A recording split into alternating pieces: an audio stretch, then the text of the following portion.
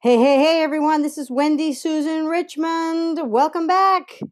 All right. Today we're going to continue on and we're going to talk about Russell Brunson, who's the owner of ClickFunnels.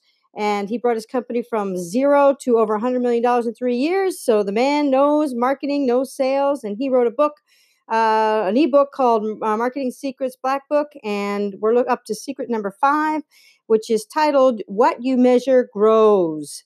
So this is an area I am constantly trying to better myself in. I do have written goals, and I do find that when I write them down, things start to happen. And about 6 months ago, I sat down for about an hour and went through what income I was currently making, what income I wanted to make, and from what sources. Now, 6 months later, I haven't quite hit all my goals, but I am definitely getting closer. And here's what Russell says. He says in this chapter is that create a scorecard for your business so you can measure your growth. If you guys are like me, numbers and accountants probably stress you out. Because of this, we'd rather bury our heads in the sand than look at the numbers, right? Well, this must stop if you want to grow. Go out and get a big whiteboard or a piece of poster board like you use for science projects. You're going to create a scorecard that you can see every day. Pick the numbers you want to measure. You don't have to be technical or fancy. Literally, things just like revenue, leads, or new sales. Pick the metrics you want to see and make as many columns as you have categories. And so that's kind of the first part, Russell says. Now, he says that every Monday or Friday to write down a number and then try to beat it. Make it a game, right? We all like games. And so put these numbers down and then see week after week what you can do to beat it, right? It kind of makes you step back and go, okay, well, here's the number. Here's what's happening now. What can I do differently to help increase that number and better that number this week? He also says something funny happens when you focus 100% in one direction. You will try to beat your own best goals. Athletes do this all the time. They are always working to beat their best times. It's the same in business. Focus on your metrics so you can beat yourself each month. Okay. Now I'm going to do this. How about you? Do you want to do this too?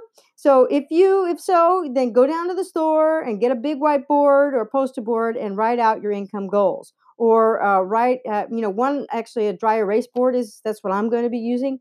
And then this way I can change it up. And, every time I beat it, I can keep adding to it and changing it depending on what's happening. Write out your income goals, or write out an income goal for one kind of source, right, from one of your sources of income, or write out a lead goal or a sales goal, right, and keep it every week. And let's see what happens. I'm so excited to be doing this. I am going to write down a goal for a specific type of income myself, and I already have more. For example, that I have more than I want for my done for you income column, as at least for now. So I want more. I'm being very specific. I want more consulting and coaching. And you know what? It's interesting. By just writing down this, I see that I haven't focused on selling my coaching or consulting, and that is why it hasn't grown.